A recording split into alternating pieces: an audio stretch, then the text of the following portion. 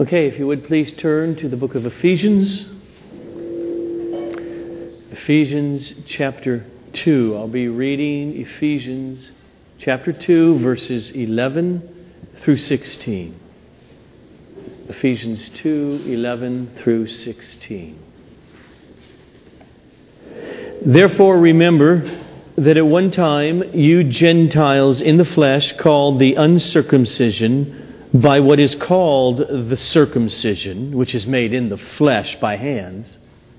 Remember that you were at that time separated from Christ, alienated from the commonwealth of Israel, and strangers to the covenants of promise, having no hope and without God in the world. But now in Christ Jesus, you who once were far off have been brought near by the blood of Christ. For He Himself is our peace, who has made us both one and has broken down in His flesh the dividing wall of hostility by abolishing the law of commandments expressed in ordinances, that He might create in Himself one new man in place of the two, so making peace, and might reconcile us both to God in one body through the cross, thereby killing the hostility.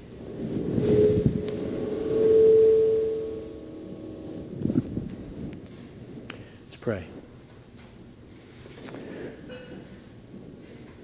Father, I am feeling really desperate to try and unpack this text. It's difficult, it's complex. And so I ask for your help. Help with the words that I use that would be helpful, that would bring clarity and not confusion. That you would cause us now to be hungry to understand what you have ordained for Paul to write to us here. And so we ask, do your work in us, your people, to the glory of Jesus Christ. Amen. All right, this passage it's full of God, through Paul, revealing salvation history.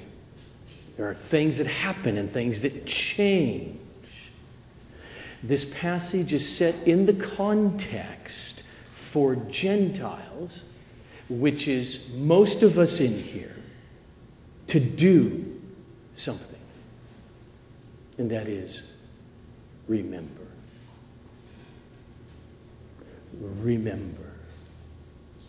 Don't forget the context of your sin, of your lostness, of your unworthiness from which Christ saved you. It's huge. And I say it that way because this week on Facebook I see a quote from the pastor of the so-called largest church in the United States of America. And knowing much of his teaching, I know what he means by that, and that's why it's a negative thing. When he says, quote, quit focusing on what's wrong with you and start focusing on what is right with you. You can't be more wrong biblically. You cannot be more wrong to what it means to love Jesus. You can't love the Savior. You can't understand Christianity unless you come to grips with what is by nature terribly wrong with you. And as a believer, you're not supposed to ever forget it. As Paul addresses Gentile believers, remember this passage. And secondly, I just want to pose this question before we look at it, is why should any of us care about a passage like this that I just read. A passage about Jew versus Gentile. A passage about hatred as a barrier between Jews and non-Jews. A passage about Jesus coming and ripping down that wall, that barrier of enmity or hatred. A passage about Jesus abolishing the law. About Jesus creating one new man out of Jews and Gentiles. Why should we care? Let me just give you 3 reasons before we look at the text. First, we should care because of the principle that comes from this passage that warns us right now in today's church to be aware of the constant threat of legalism. Legalisms which in all kinds of clothing arise within the church world and pit one Christian over another because of external choices they make and make them special. What I mean is we're religious, not biblically moral categories, but where religious rituals are performed outwardly and are deemed, therefore, to be important for salvation. I could talk for an hour. It happens so easily. Oh, this church, you're a man, you don't wear a beard. If you do, there's something spiritually wrong with you. If you're a woman and you have a dress that doesn't go down to your ankles, these things have happened in particular groups, okay? Now, because there was a reason, hey, a little bit more modesty, let's just make it real simple. This will be the rule of modesty. Next generation doesn't know it. That becomes part and parcel of what it is to be a Christian. You don't go to church without a dress that goes down to the ankle. Go on and on. We can talk about Messianic Judaism.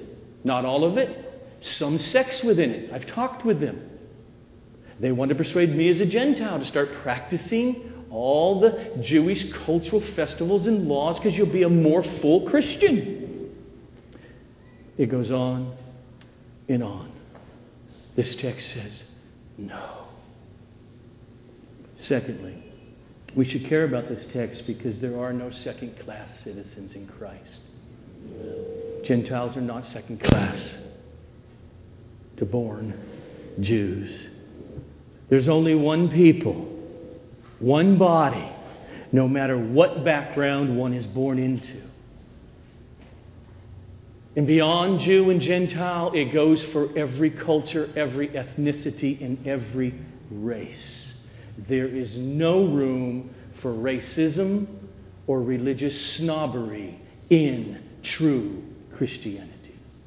Black and white and Chinese and Japanese and Mexican and Arab and Jewish are all of those who are being saved are in one body and equal members of one another. Thirdly, why is it important? Because he's laying out to us a part of a transition within redemptive history that we are supposed to understand and know. And it has a huge impact practically on how we understand the difference between the Old Covenant and the New Covenant. This passage is crucial because it affects how you understand obedience to God, how you understand the law of Moses for you or not, and in what way the law of Moses has been abolished. Nothing we can do about this echo, is there? Where did it come from? If you know the answer, come up to us after. All right, so let's turn to the text, Ephesians chapter 2. Starting with verse 11, notice Paul begins in verse 11 with the word therefore, meaning, in this context, because of what he has already said, particularly in chapter 2, verses 1 through 10, That Jews and Gentiles hear the gospel. They were on their way to hell, children of wrath. But God, being rich in mercy because of His great love with which He loved us, even when we were dead, made us alive together with Christ. We're saved. We're alive to Him. It is by grace you've been saved. And we are different. We are changed. We live differently. He has prepared works for you to walk in. That's what He's just said. And so now the Jew, Paul, writing to his Gentile readers in the church in Asia Minor as a whole, says to them, therefore, you non-Jews should especially ponder the bottom of the barrel from which God has saved you. Now the flow of thought here is, there's the verb, remember. And what's the content of remembering? Look down. It's verse 12. But he doesn't immediately get there. He pauses because before he gets to what we're supposed to remember, he is already wanting to erect the reality of the hatred or enmity or hostility that exists between Jew and Gentile. And particularly what he says here has to do with the mentality in the first century of a Jew to the Gentiles. When he writes in verse 11, therefore, remember that at one time you Gentiles in the flesh, called the uncircumcision, literally that's the word in Greek, foreskins, called, it's derogatory, foreskins by what is called the circumcision, Jews, which is made in the flesh by hands. So Paul is saying, you Gentiles, you were seen as excluded from the social group, the religious group of quote-unquote God's people. That's how you were viewed by the Jews. And then he gets to the content. That was we're going to see it in a minute, the hostility going on between the two people groups in the world, Jews and then everybody else. If you don't know, when we say Gentiles, it means nations. It's a word for the Jews to refer to everybody who is not a Jew around through all the nations of the world. So when he gets to verse 12, here it is. Remember what? Remember that you were, at that time, separated from Christ, alienated from the commonwealth of Israel, and strangers to the covenants of promise, having no hope and without God in the world. There's 5 things there. The first is the most important. You were without Christ. You see, Paul has already made it very clear in chapter 1 that all spiritual blessings come one way: through Christ. Through those who are in Christ. And he makes it clear here, you Gentile readers, there was a time you were not in Christ. You were outside of Christ. Secondly, you were alienated from the commonwealth of Israel, meaning from the cultural Jewish life of the Jews. Whether in Palestine or in the diaspora, you were outside. Jews are a separated people. God made sure of that. He gave them separating laws that would make them distinct in the world. And it's worked really well, even to today. They were outside of God's people. Thirdly, and you were strangers to the covenants of promise. There is one true God. And that one true God chose Abraham and Isaac and Jacob and the 12 tribes. Israel is special because God chose them. He made covenants with them. and not with the Greeks or the Chinese. He made covenants with them. They're in the Scripture. He says you were outside of God's covenant people, the Jews. And then the last two. But remember, he's writing to pagans, pagan worshipers. They worshiped, they had religion, they had gods, they were all Percy Jacksons. How many people go, you got that, Serge? Oh. I had to listen to that book on our drive. One of them. That's what they did. They had gods. But Paul says, you were without hope and without God in this world. Okay, there's 5 things, and that's some really bad stuff. And there are millions of people, close family members of each of us, friends we grew up with, or in our neighborhood, and millions upon millions of people in the world, that is the state that they are in this very moment, without hope, without Christ, without God, and they are oblivious to it. As these original readers were, until the gospel came, and with the hearing, God called them, and they were transformed, and they were put in Christ. They had hope, and they had God on their side, and not against them. And that is Paul's main point of the passage. So I want to go up in a helicopter and just see what we just saw. We looked at verses 11 and 12. So what he is saying with verses 11 and 12 is this. Even though this is true about you Gentiles, you were this, you were in these 5 states, nevertheless, verse 13. But now, in Christ Jesus, you who once were far off, you have been brought near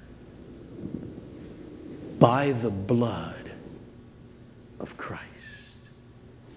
By the blood of Christ means by the one man's sacrificial substitution, where he poured out his life unto death as a penalty for your sins, Gentiles. That's what brought you near. That's what brought you in to union and covenant as a Gentile with Jews who are also being saved by Jesus. That's his point. He doesn't make another point. What he does now in verses 14 to 16 is he restates that.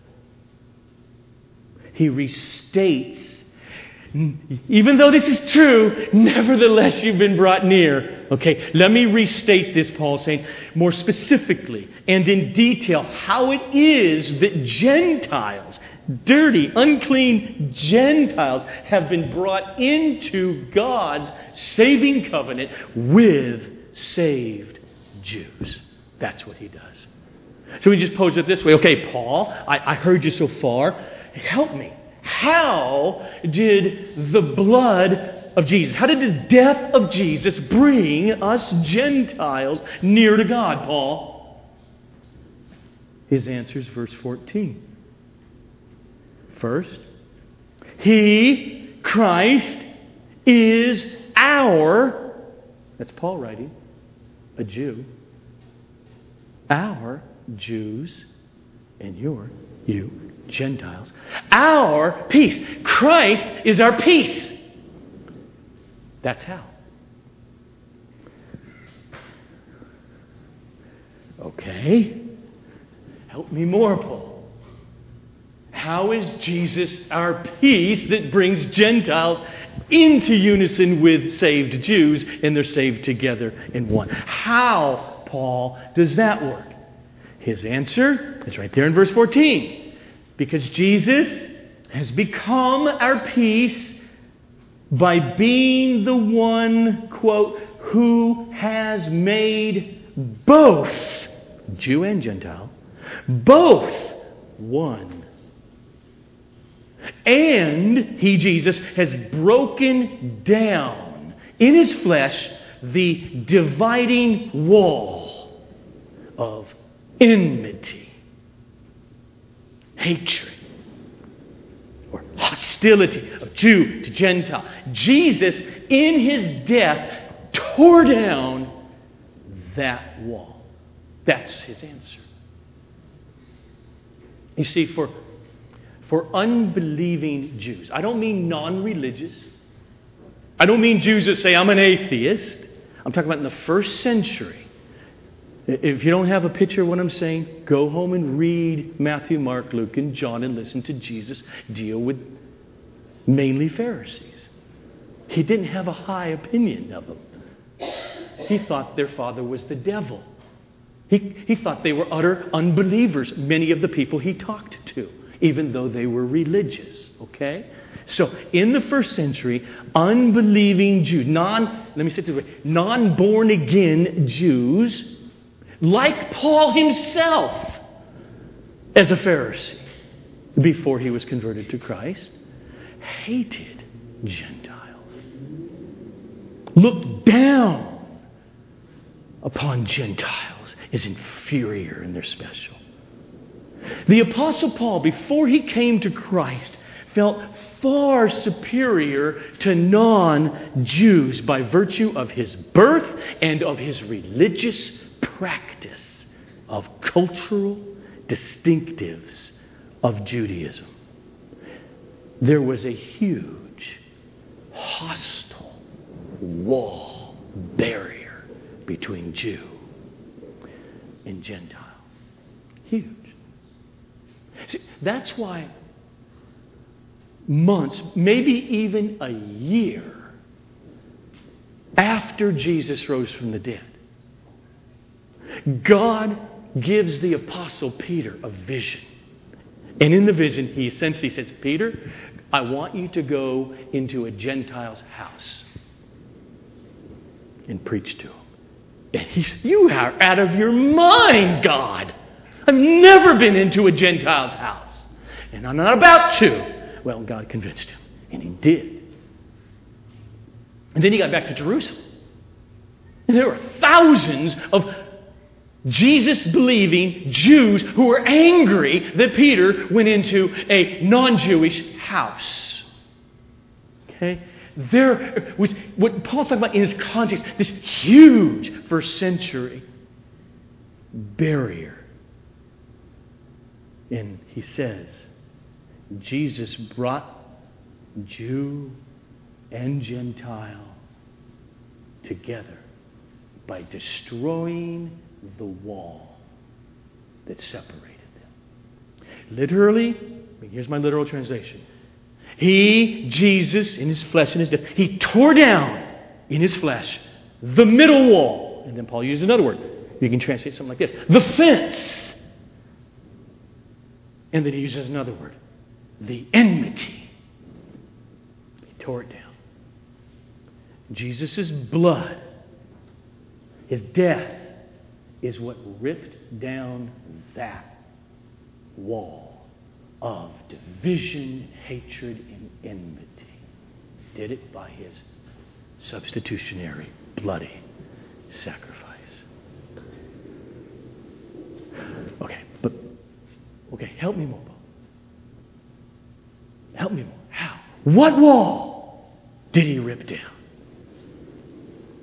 He ripped down the wall of the law of Moses. So that I make sure, sometimes that's right. Okay. And young people, if you don't know, when we talk about the law of Moses in your Bible, you open it up, you have Genesis, Exodus, Leviticus, Numbers, and Deuteronomy. Those are the books of Moses. That is called the law. In Hebrew, the Torah. It's the law. This is what they're referring to. Where you get some story, you do get Adam and Eve, but you get the law given through Moses, starting with Exodus on what to do and not to do. God gives laws. Okay. He ripped that law down. The law had many separating decrees within it that created the enmity between Jew and non-Jew. And in the context of many first century Jews, it created a sense of superiority, looking down at dirty, stinking, unclean Gentiles. That's what the cross of Jesus tore down. See, in verse 15, look at it. Paul tells us how. How is it that Jesus tore down this wall of enmity between Jew and Gentile, particularly between saved Jew in Jesus and saved Gentile? How did Jesus tear it down? The answer is verse 15. By abolishing the law of commandments expressed in ordinances, that he might create in himself Christ, one new man in place of the two, Jew and Gentile, and so making peace. That's how he ripped down the wall of enmity, by abolishing the law of commandments in ordinances. The word abolished, it means he made ineffective or powerless, or it means to nullify. He nullified it. Paul says Jesus' death nullified the law of Moses, making it no longer binding.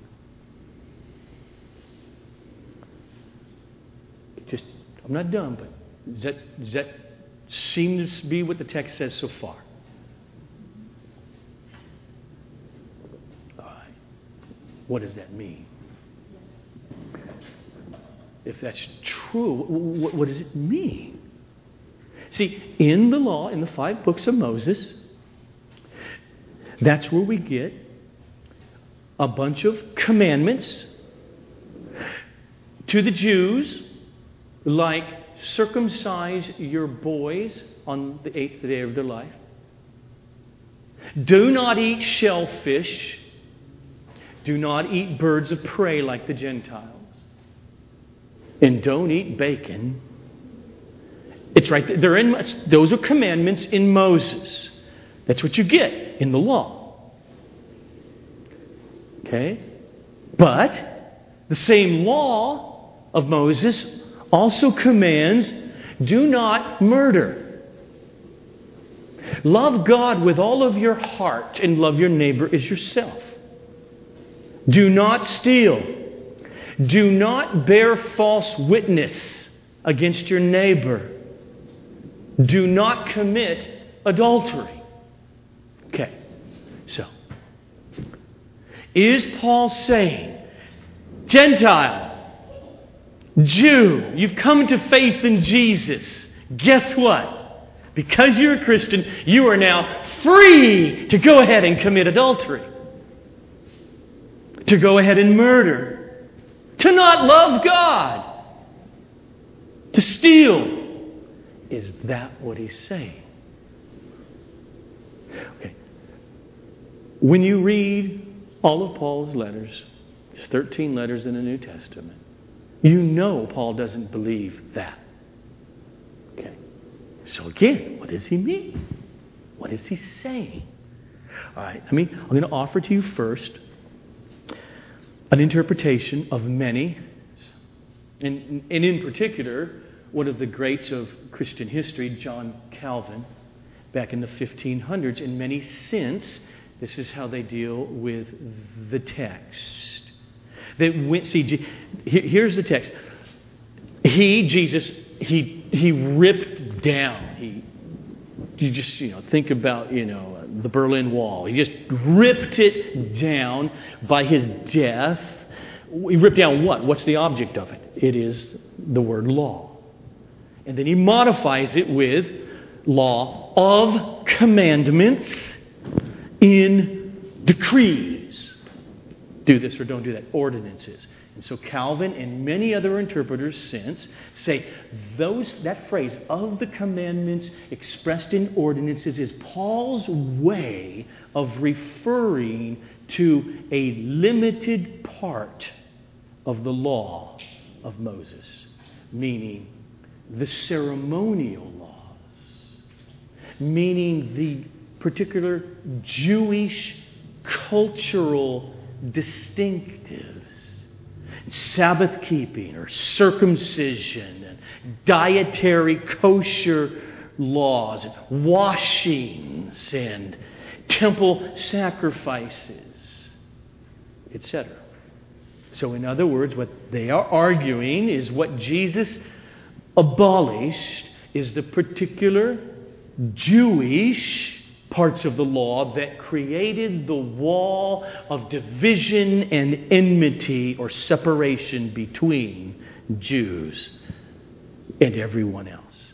But the moral law, love God with all your heart, love your neighbor, don't murder, don't commit adultery, don't steal, they remain. Jesus didn't get rid of morality. That's what they're arguing. And those who hold this view appeal, for instance, to Paul himself in one sentence, making a distinction between ceremonial or cultural, which are not in them of themselves moral.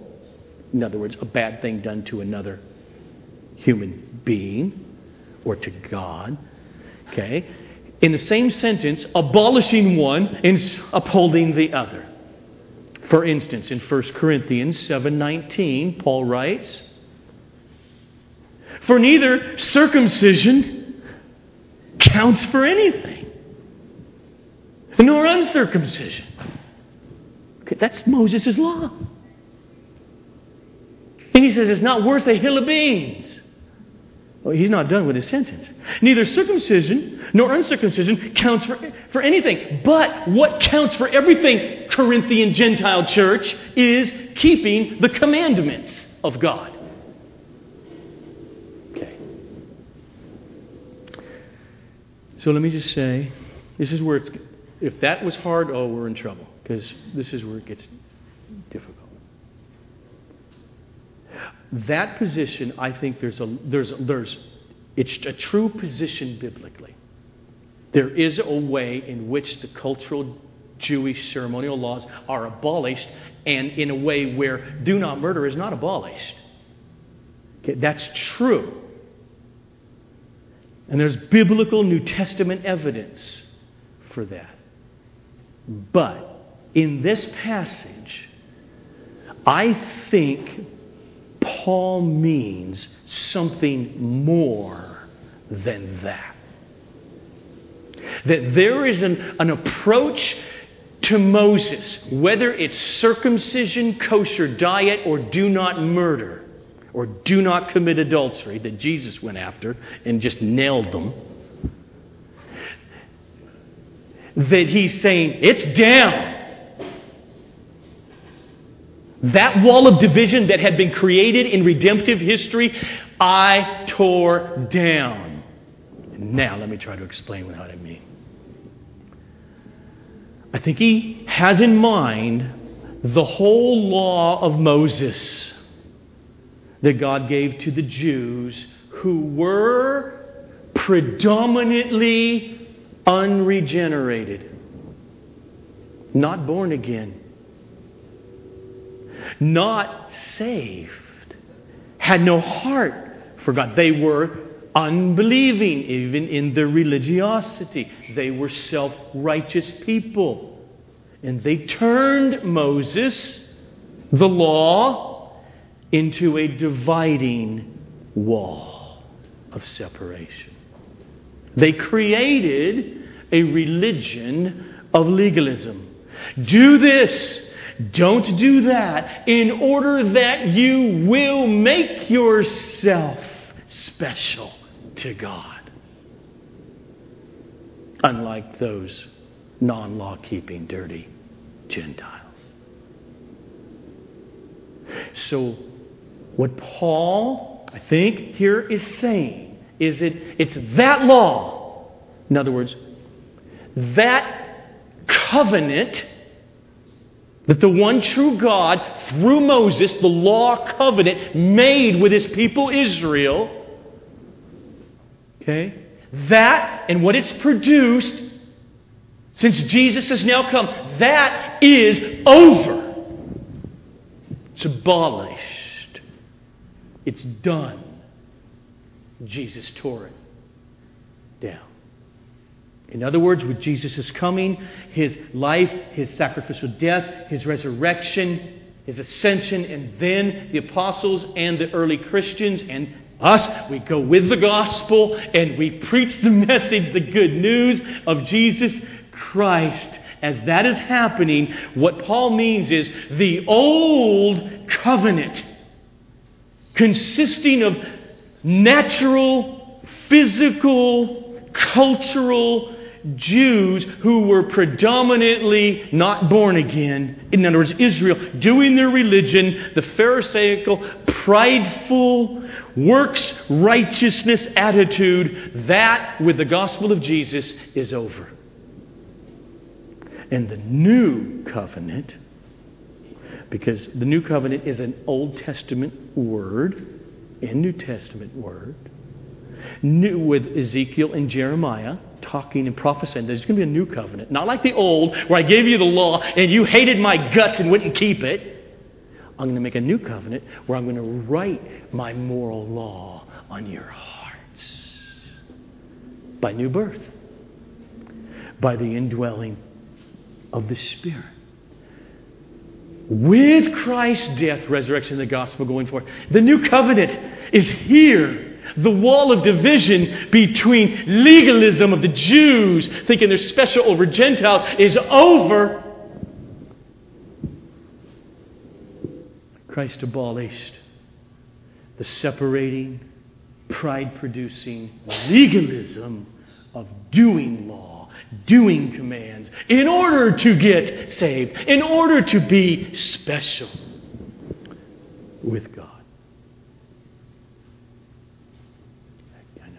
Sit in a room and let's talk for 4 hours.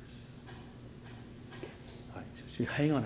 Okay, let me try to feel that for you. Okay, I want you to turn, if you would, to Philippians 3 for a moment. You see, I'm just going to let Paul use himself as the illustration of this Jew with barriers against Gentiles in his mentality to the law of Moses that Jesus came and ripped down in his life. In chapter 3 of Philippians, starting with verse 4, Paul writes, "If anyone else thinks he has reason for confidence in the flesh, I have more so." Now listen to him.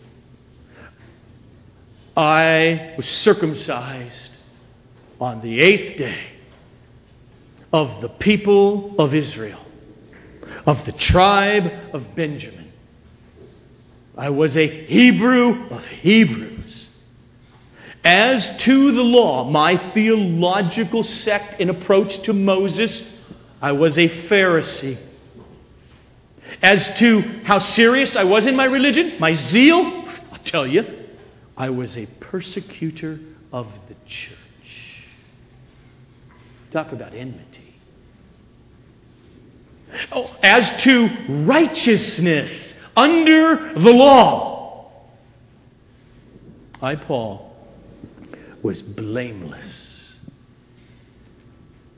I mean, he didn't need a Savior? Does anybody in here thinks that's what he means? He was going to bust hell wide open. He wasn't righteous before God. He's talking about his mentality. Blameless. And then he says, but that was me, Paul.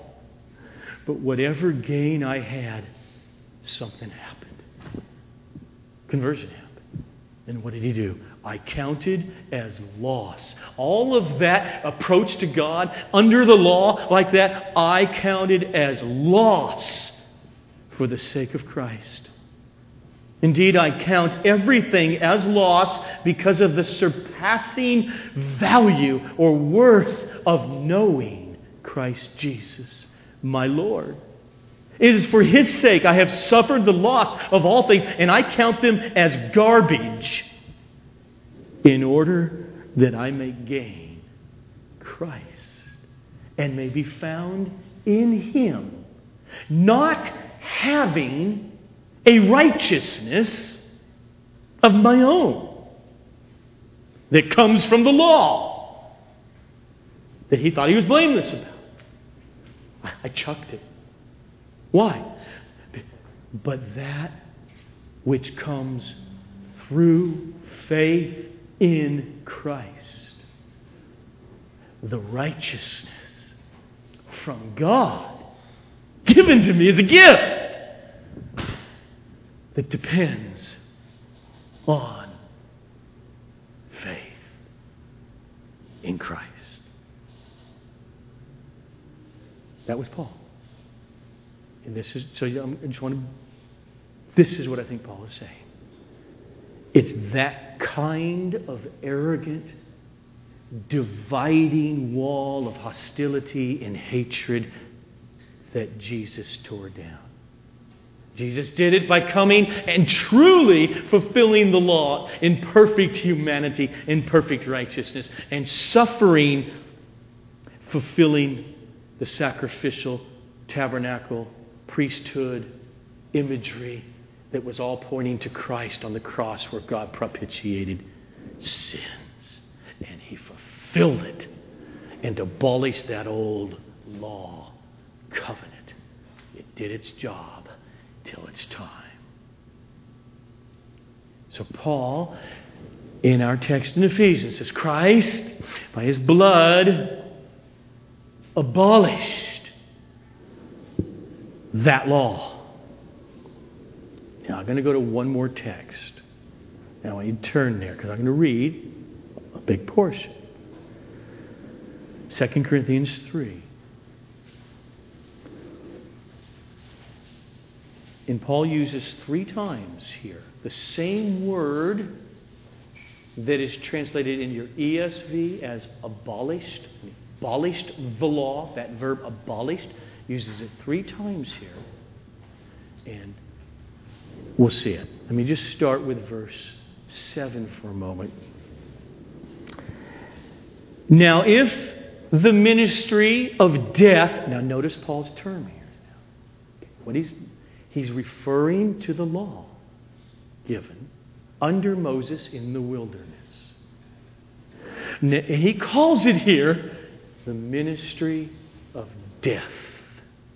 Now, if the ministry of death, carved in letters of stone, see the 10 Commandments there, came with such glory that the Israelites could not gaze at Moses' face when he came down the mountain, and his face is shining, he was with God. Why? They couldn't gaze at his face because of its glory, which was being brought to an end. That's the first use. So the glory on Moses' face was going to come. It's going to be nullified. It's going to stop.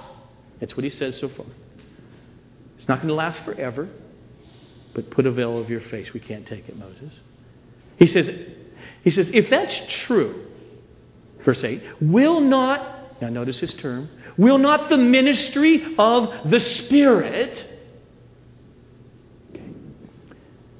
I'm going to contend that Paul clearly means, in verse 7, the ministry of death means they had his law without the Holy Spirit in them. That's what it means. They're not regenerated. And then when he says in verse 8, but the ministry of the Spirit means they have the Spirit. He's referring to us Christians at this point, okay? Will not the ministry of the Spirit have even more glory? For if there was glory in the ministry of death, well, he didn't say death here, he called it the ministry of condemnation. That's what Moses did, condemned him. Didn't save him.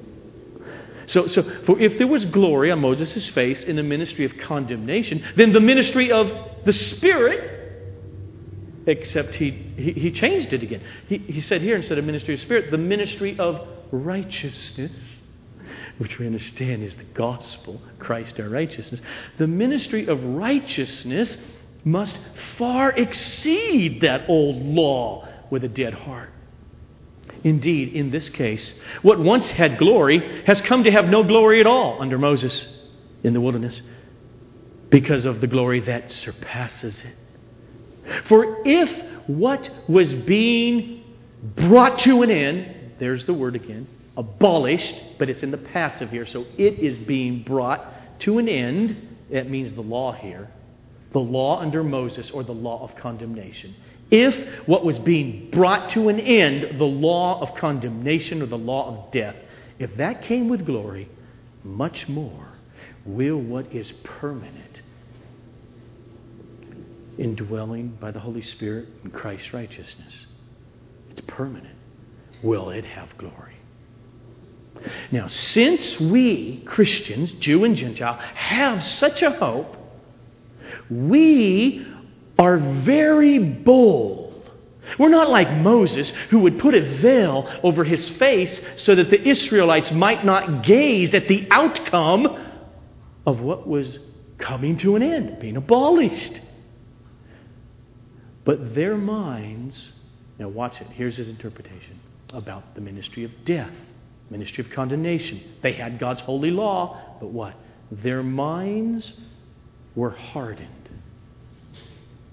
And then he brings it up today, in the first century, in the 50s. For to this very day, when they, my fellow Jews, read the Old Covenant, the same veil remains unlifted, because only through Christ is the veil taken away. And yes, to this day, when Moses is read, a veil lies over their hearts. But when a person turns to the Lord, the veil is removed. So now, see, the Lord Jesus is the Spirit, and where the Spirit of the Lord is, there is freedom.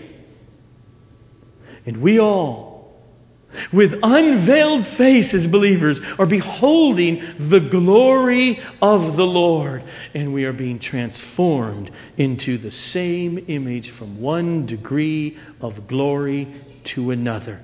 For this comes from the Lord, who is the Spirit. So what I'm saying is, in Christ, the glory of the written law of Moses to spiritually dead, veils over their hearts, hardened minds, that dispensation, that era, is over. With the inauguration of the new covenant, and thus the message, the good news of Jesus Christ going forth to Jews and to Gentiles, the separating laws within Moses that distinguish Jews from other people fall away as demands upon God's people. Jesus abolished the law. Not just in the sense of, just those separating laws. He abolished the law in the sense it is not a law to you of condemnation. The law of Moses, don't murder. Love your neighbor. Don't commit adultery, is not a law that hangs over Gentile or Jewish Christians that says, here's a threat of condemnation to you. that doesn't exist anymore in Jesus. He abolished it because He is your righteousness. We are not under the law of Moses in that sense. We're under the law of Christ by the Holy Spirit. Just want to sink in. Okay, but right and wrong still exist, don't they?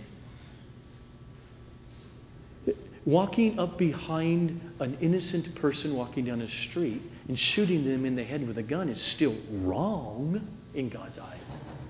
Isn't it? Okay. So that's called moral or morality.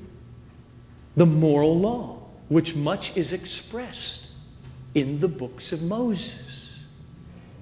And so no wonder Paul, who says Christ brought down, destroyed the law of Moses in the way it worked with the Jews in that dispensation. No wonder throughout his letters he appeals to the law of Moses as the instruction book to Jew and Gentile Christians.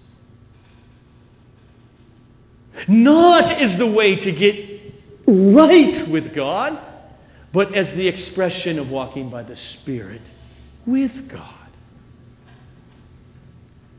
Walk by the Spirit. You will not fulfill the lust of the flesh. Or another way to say this, walk by the Spirit and you won't be breaking the 10 Commandments.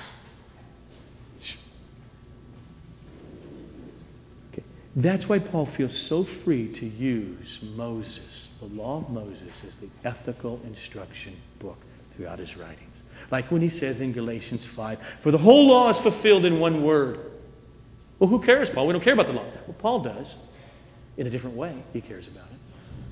The whole law is fulfilled in one word. You shall love your neighbor as yourself. Or in 1 Corinthians 5, God judges the outsider. What's the matter with you, church? And then he quotes the law of Moses. Purge the evil person from among you. Paul, we're not under law. Of course we're not under law. In the way Paul means it. Not under law at all in order to get right with God. Jesus is our only righteousness that we hope in. We are filled with the Spirit. We are saved, Christian. And now, look what Moses says. Obey God's law here. It's wisdom. If you trust Him. Or 1 Corinthians 9:8-9. Paul says, do I say these things on human authority, church in Corinth? Does not the law say the same? For it is written in the law of Moses, you shall not muzzle an ox when it treads out the grain. Is it for oxen only that God is concerned? And he goes on, using Moses as the instruction book. Or 1 Corinthians 10, you know where he's got that whole large paragraph. You can see it here. There's no video. You can't see it. And he goes and instructs what was happening while Moses was alive in the wilderness of the rebellion again and again of his people and God's judgment coming on them, right? And then Paul says, now these things happened to them in the law of Moses as an example.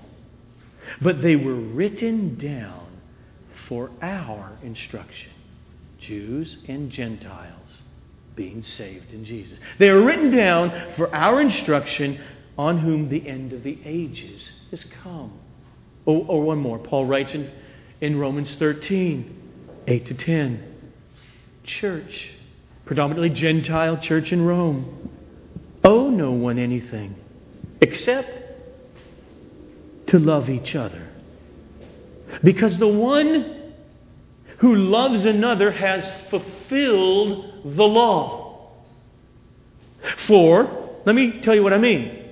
The commandments, now notice there are no ceremonial commandments listed here, or distinctly Jewish, but universal moral commandments. For the commandments, you shall not murder, you shall not steal, you shall not covet, and any other commandment are summed up in this word: you shall love your neighbor as you love yourself. Love does no wrong to a neighbor. Therefore, love is the fulfilling of the law.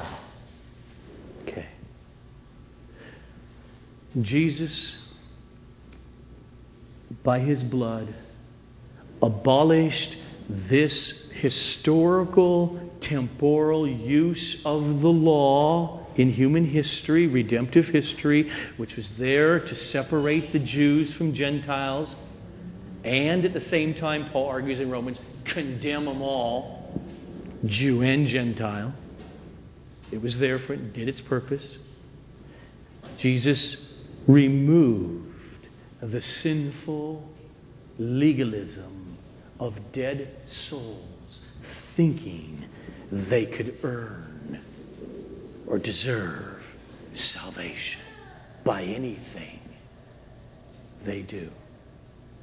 He did this according to our text. And we're going to come back as the text continues on next time. But He did this by creating one new spiritual man made up of Jews and Gentiles, males and females. All of them who are born again and indwelt by God the Holy Spirit. God's moral law reigns. Right and wrong should be extremely important to every born again, blood-bought, Christ righteousness, justified Christian on planet Earth.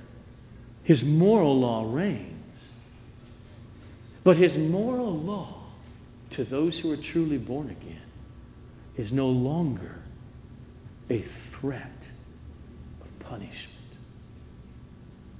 It's no longer a threat of condemnation over anybody who is in Christ. In that sense, the law of Moses has been abolished. And you know Paul very well, how he says it, right? There is therefore now no condemnation for those who are in Christ Jesus. Because the law of the Spirit of life in Christ Jesus came into you and set you free from the law of sin and death. The law of sin and death is abolished. And so Paul writes in our text, for He, Christ Himself, is our peace, the one who has made us both one and has broken down in His flesh the dividing wall of hostility by abolishing the law of commandments expressed in ordinances, so that He might create in Himself one new man in place of the two, Jew and Gentile, and thus making peace.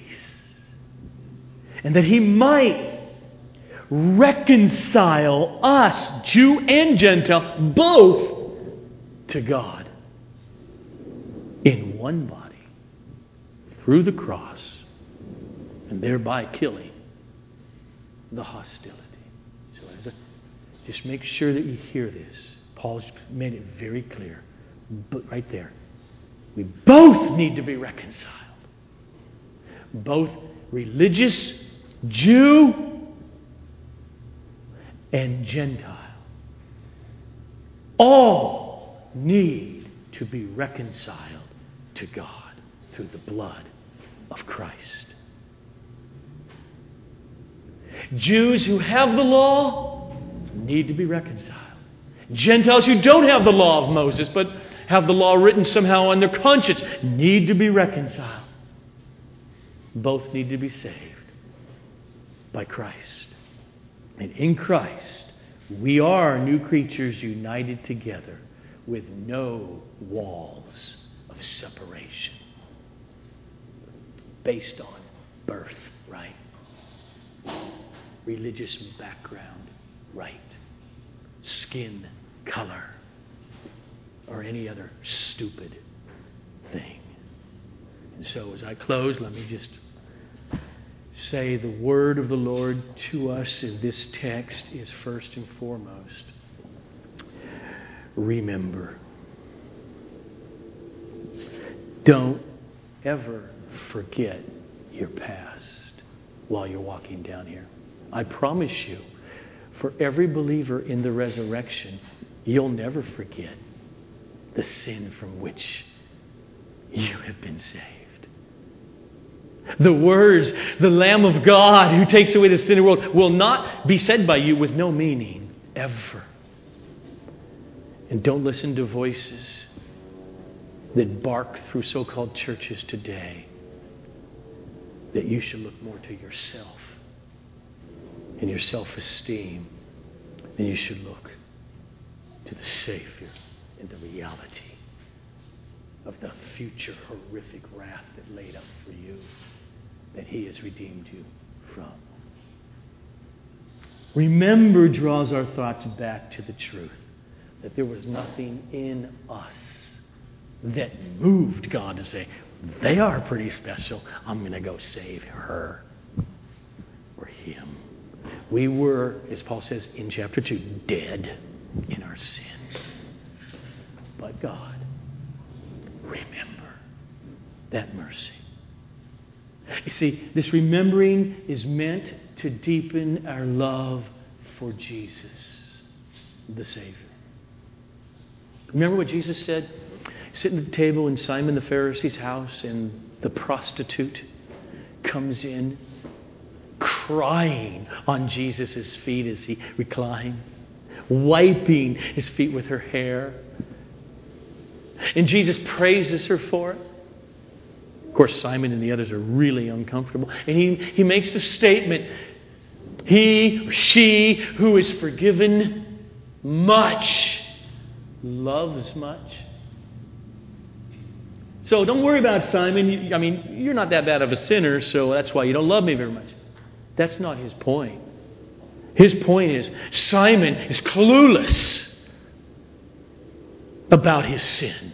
And this woman was in touch with it. So when we focus on the mirror of the Bible to show us what was and is wrong with us, we will love Him.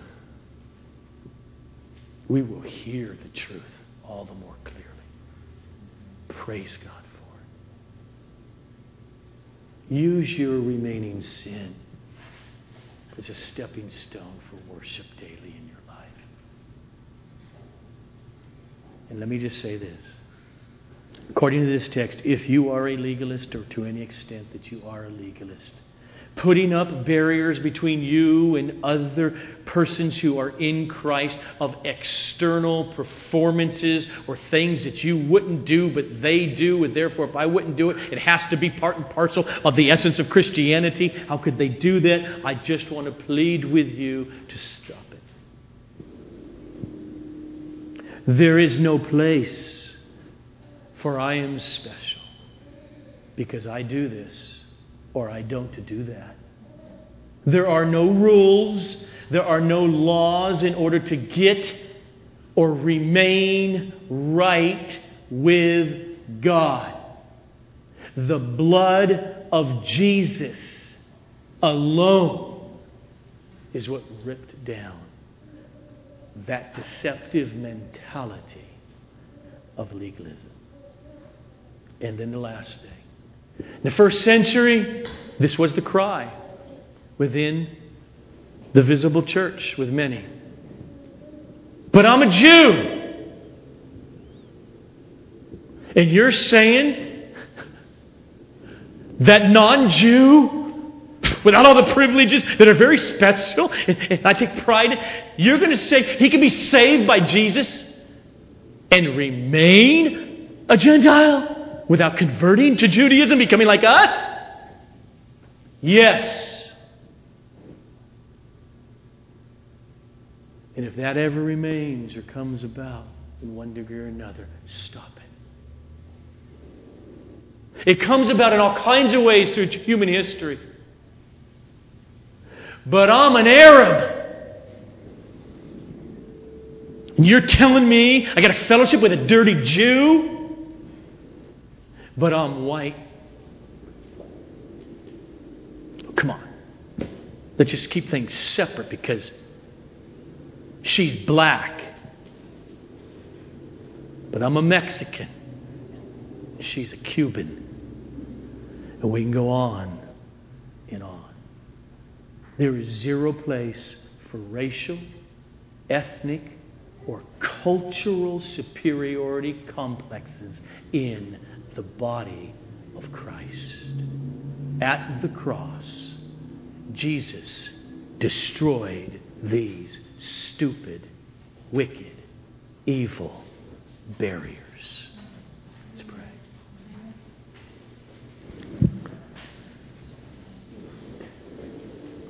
Father, thank you for your Son. Lord Jesus, thank you for your salvation, for tearing down the walls of partition, of enmity, of arrogant legalism and superiority. And Lord Jesus, it is to that central reality in our lives as your people that we turn again now in Holy Communion, where we say, yes, in your flesh you tore down the wall, in your blood poured out, and we will again hold together and pray over this and eat of your body and drink of your blood, remembering your death for our salvation, to the glory of your holy name. Amen.